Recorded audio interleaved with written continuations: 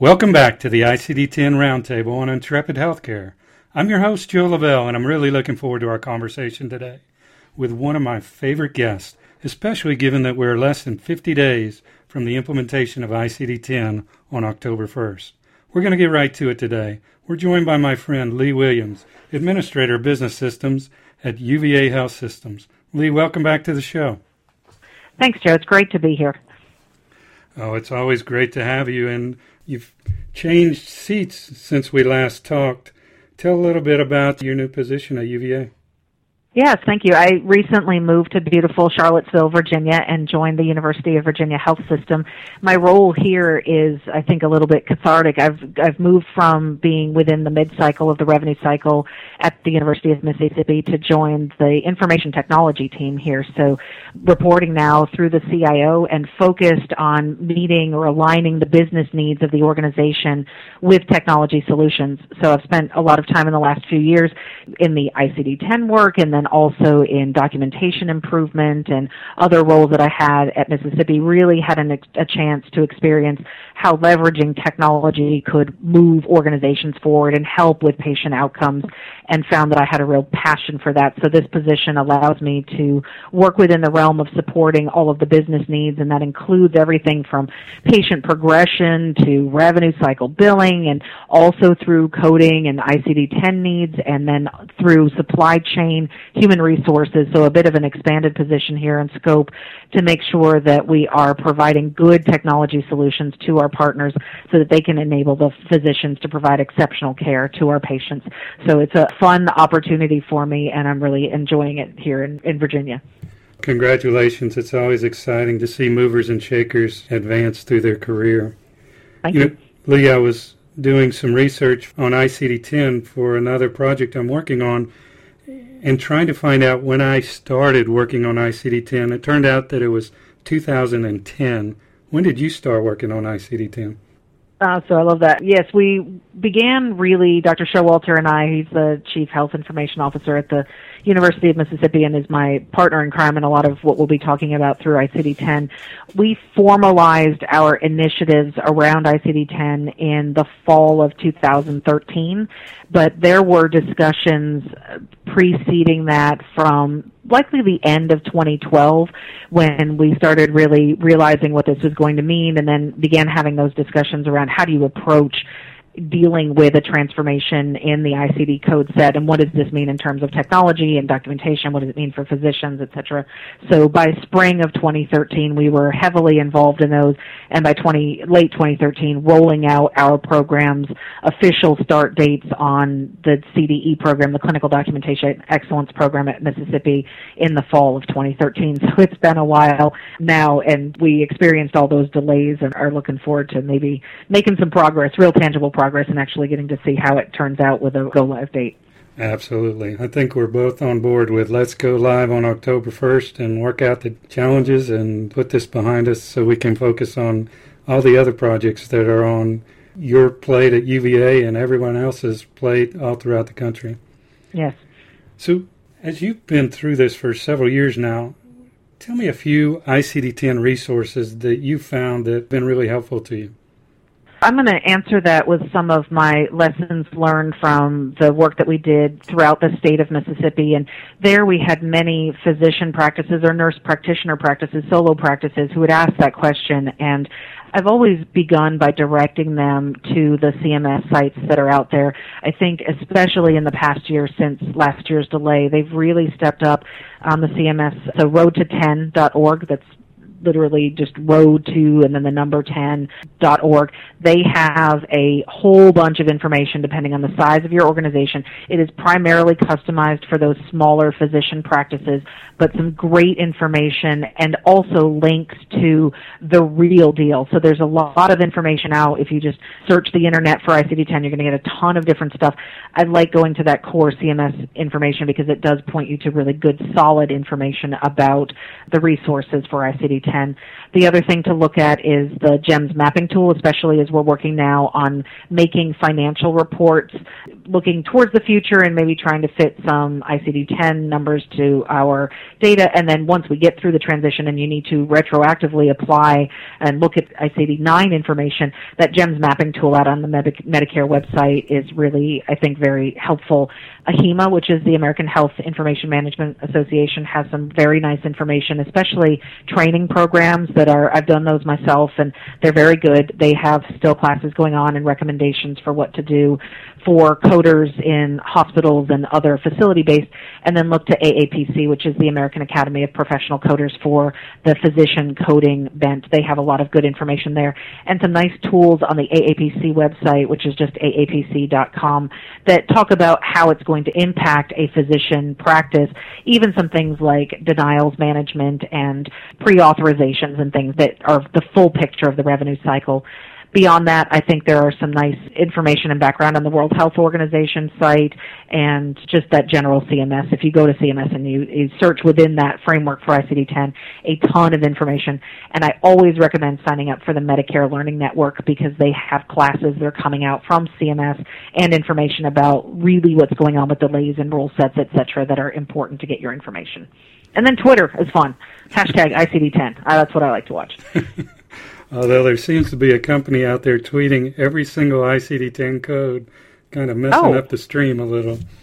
Yeah, we might need them to back off. I don't think we need. That's a big challenge. 140 some odd thousand tweets between now and then. Okay. Yeah, they just started like 2 weeks ago. It's been very disruptive to my Someone needs Twitter to watching. Tell them to go.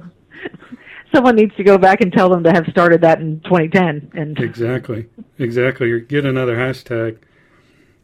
Lee, you and I have talked several times, and one of the things we've talked about is the enemy of the way to do the project is to consider ICD-10 just a technical project because there's so many more things to be concerned with. For example, setting up for pay-for-value. What do you have to say about that? I've talked to several places that really, they're interested in what did you do for claims testing or what did you do for your EHR, and I always think those are the easy things. That is very mechanical. Get that stuff out of the way. What I think we need to be concerned with there, if you're thinking it's just a technical change, that think about how ICD codes are used in healthcare systems today. They are throughout the electronic health record. They are tied to the words that clinicians are writing, and then they are what your organization is presenting to your payers, your insurance carriers, so CMS and others, that represent the services that you are providing. So if a hospital is thinking about this thoroughly, you'd realize that the only way that you get to tell Medicare, Medicaid, how you did with their patients, what you did, and then also your outcomes, which is the data that they use for both a fee-for-service or a fee-for-performance methodology for reimbursement. It's all the ICD codes. That's what you send them. That's the only way that you get to paint a picture of the acuity of your patients. It's the only way that you get to tell the story of what your hospital does every single day. And for physician practices, it is the story of why you're treating your patients. It's the reasons that they're in your clinics. These are important details to get right because as we look towards, if you want to talk about teaching other doctors, you've got to have the words right, so like how they're charting and what they're writing down so that coders can then translate that to CMS and tell that story. If you're really only focusing on the technology and the transfer of the numbers and characters and letters, then you're missing the point that you need to address what they're saying about your story. And if you don't have good language in your records, good clinical documentation that accurately and completely describes what you're doing for your patients and why you're doing it, then that's great that they sent off some numbers, but you're not getting your story across to CMS. That administrative data is the only way you get to tell your story. So focus on working on the language and helping your clinicians understand what they need to put in there. It's not about just sending the message. It is, what is your message? What is it that you want to tell them? Lee, testing is something that I've been concerned with for a while. In fact, I think it was last January, so January 2014, I wrote a post of something to the effect of, why aren't we talking about ICD-10 testing? And even today, I don't see a lot of conversation out on that ICD-10 stream on Twitter on testing. What can you say about doing the right amount of testing and the different types of testing that an organization should do? And should an organization really ever stop before October 1st? Good question. So I've seen this done a couple of different ways now, and what I think and what I did with Mississippi and our own experience was to begin testing early, and it doesn't have to be large quantities for each testing round. So in some instances, we only sent 10 claims and got 10 responses. Others were on the volume of maybe 100 claims or 150 claims. But it doesn't have to be a tremendous amount. We focused more on making sure that we had good representative core codes in there that we thought were going to be important. You have to work with the beneficiaries that that particular payer has in their system, so they'll tell you who they want to test with. That's almost exclusively how we did it. But even 10 is an okay amount to just say, yep, we were able to make the connection. If there were any issues, and really the issues were very infrequent for us, one big one was somebody contacted us and they said, we cannot accept your claims. There are letters in your file. And we said, yes, there are ICD-10 codes in our file. This is what we're testing. And they said, yes, but you have alphabetical characters in your ICD codes. And so even that, so I don't know how many claims we sent, but even just one would have helped us realize that, wow, they don't have their system set up to take alphabetical characters. That's a major fail. So it doesn't matter if you send 100 or 10, but the actual exchange with that group or that payer is important. And we have not, as a philosophy, stopped testing. Our way of doing it was test as often and with as many people as we can. So continuing to do that now in June and July and August, and finding that our team is really feeling like this is routine at this point, so I don't know that the value is really there for our technical team anymore. But it is bringing value to those payers, and since it's simple and easy, we'll just go ahead and do it and check another box. One thing that I've recommended to other leaders of ICD-10 initiatives is to fill in the blanks on the sentence that says, we have tested with X percentage of our payers that represent X percentage of our revenue for the organization. Or you could do counts. You could say, we have tested with Y number of payers that represents X percentage of the revenue for our organization. So even if you just say, who pays our bills? And figure out which of those, I mean, is it two payers that pay 80% of the most? Where does your money come from? Make sure you're getting those. And for the organizations that I've seen, that number is usually less than 10 payers total. That's where you should focus. So you don't have to get them all right, but make sure you're getting the ones that you can't keep the lights on. If you don't get a check from that place and it's going to hurt you, make sure you're testing with them beforehand. Exactly. I've seen in some organizations that one thing that I might call testing could probably be called documentation improvement, where the organizations, once they started testing and, for lack of a better term, liking the results they were getting from testing by sending claims to payers and seeing what was coming back, they decided to test more and more and to go back and do things like work with the physicians to say different words and to put different words in their documentation so the whole cycle worked better.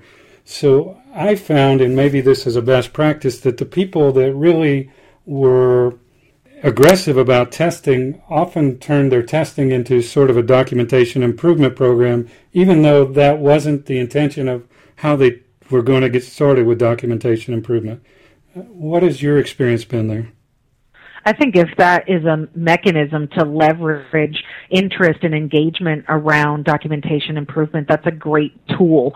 So showing, or saying something like, these ICD-10 codes are very different from what it was in 9, and we want to make sure, so maybe I'm thinking of examples like obstetrics, where you now put the weeks of gestation in a 7th character, or fracture codes that have to be complete with a different meaning for each character and using all of available characters.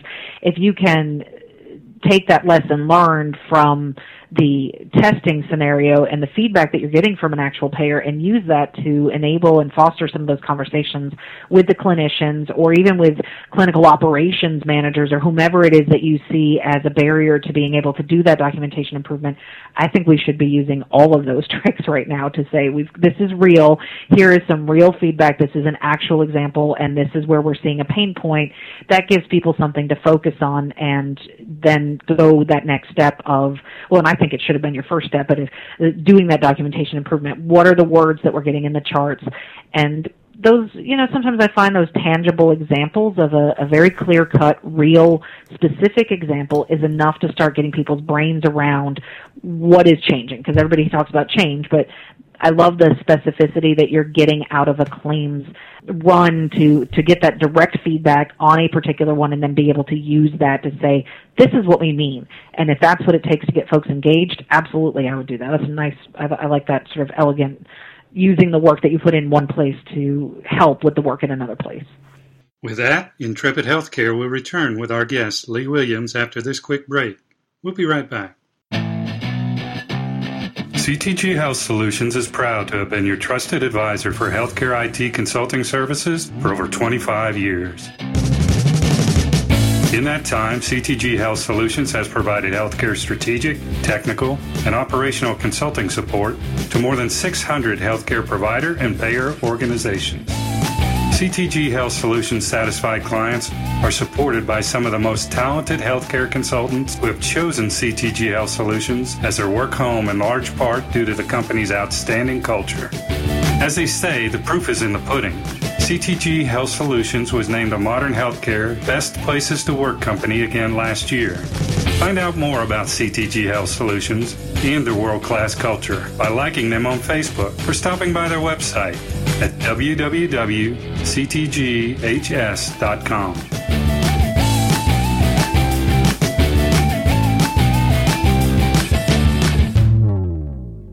And we're back with Lee Williams, Administrator of Business Systems at UVA Health System. As we speak right now, Lee, there's 48 days to October 1st, which seems surreal to me because the last 5 years there's been perpetually over 365 days. Right. By the time we get close, we just tack on that extra year. Well, what should providers be doing now to get prepared since this is really going to happen? Yeah, so it's very close, and what I would say is use some data-driven strategies to identify priorities. Don't panic about learning an entire code set. If the question really is about focus in the final days, then figure out from your own data, and that's easy. You got all your claims data, something as simple as who are our top payers and what percentage of our revenue do they represent? What do we do with them that's special? What could we not survive if it failed? Those are the critical things you're going to want to look at. And for getting with specific physician groups, what we've done is maybe by specialty, running something like pull your claims data for the past 6 months and just by frequency sort which ICD codes they were submitting. So if you're a physician practice, last whatever period makes you comfortable, 1 month, 3 months, 6 months, 12 months, sort ICD codes by frequency of use, and then look at doing some education. And it doesn't have to be heavy-duty chart reviews, but have somebody who knows they bill this one the vast majority of the time. What's different about that one? And then maybe bite off a small chunk of these are your top 6 codes, 12 codes, 3 codes, whatever is a good amount for that particular person, and say these are the specific changes that are happening with that. I think much more precision and focus in this effort in these final days rather than trying to, for example, tell orthopedic doctors that there's a huge change in ICD-10 in fracture coding and now you need to include all of this detail. Well, you know, honestly, they know all of that clinical detail. They've spent years and years and years learning that stuff. What they need help with is how is my code changing and what exactly do you need out of me? and breaking it down to the wrist surgeon needs some different instruction than the knee surgeon. So that individualized attention to, even if you group them by, okay, these are the women that do the total hips and knees, let's give them just the stuff that's relevant to them. I think using that data-driven strategy to identify priorities by whatever your cohorts are. Is it a single doctor? Is it a division? Is it a department? Is it a practice? Is it a subgroup of your practice? What is important to them? And then focusing in on that. 'Cause it's not useful ever. Even if you had a year, I wouldn't recommend learning the entire section of a book or something. It's all about what they do each day. Figure out what you think you can accomplish in the immediate future and make sure you're picking the right stuff to teach them on. Great. And then after October 1st, at last HIMSS 14, you and Dr. Showalter prepared a great presentation on what to do after October 1st. What should providers be planning for the 6 to 12 months after October 1st? Great question, and we're happy to share that presentation if that's helpful for anyone to get more detail, but I'll put it in a nutshell. Basically, what we did was we divided the year into eras or periods that feel a little bit different from each other. And the first one is to realize that on October 1st, you're really in a blackout period. That for the month of October, you're not going to have much feedback from the payers until you start getting some of the October 1 discharges and the October 1 service dates submitted and back. And so maybe you're watching claims runs. That might be important to watch in the first period. And then you'll know something about denials towards the end of October or maybe even into November. Remember, those claims have to be adjudicated before there's any information. And I know under the new, we're going forward October 1, we're not going to deny based on ICD-10 codes. I think we all need to be very cautious about how is that interpreted by each payer. And that was just CMS saying that. That wasn't any of the other ones. So what are they actually doing with your claims? Are you seeing any trending or differences in your DRGs being reimbursed, in your CPT codes being reimbursed? Are they doing different medical necessity questions? Are they being very slow with getting things back to you? Watching sort of how the system works. And then in that next period from, say, 30 or 60 days to 120 days, really learning about how the system is changing, doing good data analysis around denials and seeing if you're having shifts in patterns of what they're looking at. Where are things slow to pay? Are any particular payers struggling with certain things, and how can we address those to get back to norm? And then beyond that learning phase, now you've got a new reality. So you've got a new norm, and at 120 plus days going out, what do we need to do to realign our business strategies around this fundamentally different code set, and getting prepared for, okay, if they're going to start doing denials a year out, what has CMS been talking about in the intervening months that we can learn lessons from and know where they're seeing issues, and make sure that we're getting good feedback to our physicians about how much more or different types of documentation we may need. So just to frame that up again, is a blackout period where you're just trying to keep the lights on and things chugging in the right direction and making sure that the claims runs are being accepted and you're getting responses. Then you go into a phase of learning for both the physicians and the coders and the people putting things out, and your back-end billing people who are starting to learn about how the system is dealing with the ICD codes differently, and then moving into your new norms, adjusting your KPIs, your coding turnaround times maybe need to have a new normal. Your physician CDI queries may need a new normal. Adjusting to live within the new reality and getting back to your whatever you're going to now establish as your benchmarks. Wow, outstanding. I'm always astounded by your thought leadership. I know you're speaking a few places the rest of this year and sharing that lead. Can you tell us a few of the places you're speaking? Sure, yeah, I enjoy getting out there and talking, especially like talking with people about what they're doing for ICD-10, because we are all making this up, right? So it's wonderful to hear what other folks are doing and to share some of our thoughts. So some good opportunities specifically on ICD-10. Dr. Showalter and I will be at the Financial Leadership Advisory Council at the EPIC UGM, so the user group meeting, which is, I believe, early September in Wisconsin, and we'll be talking about the Clinical Documentation Excellence Program that we introduced in fall of 2013 at the University of Mississippi as a response not only to ICD-10, but also meaningful use, value-based purchasing, the entire shift to pay for performance, and how to do clinical documentation improvement in a healthcare system that is both a physician practice and a hospital in a way that encompasses and stays robust over time. So that program is ongoing, will not end with ICD-10. It goes forward into the future with whatever documentation improvement we need to be able to do.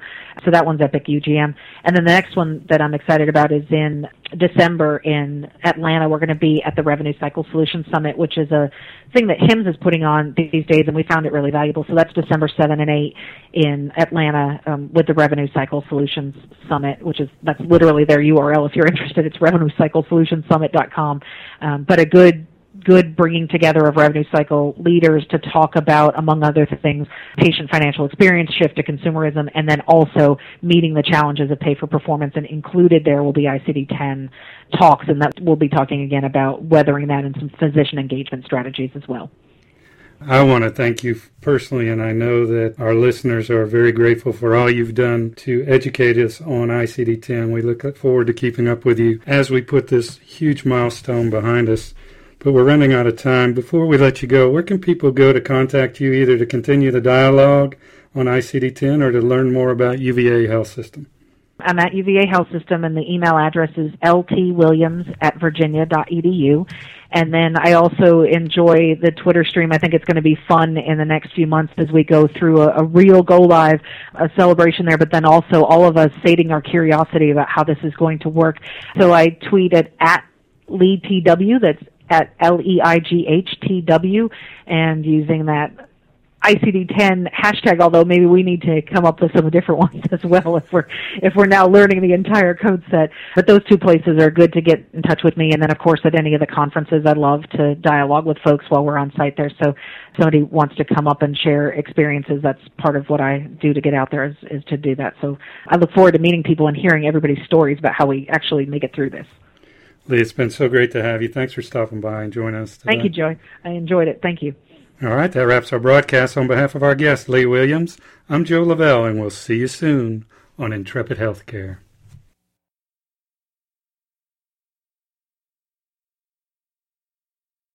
What you want?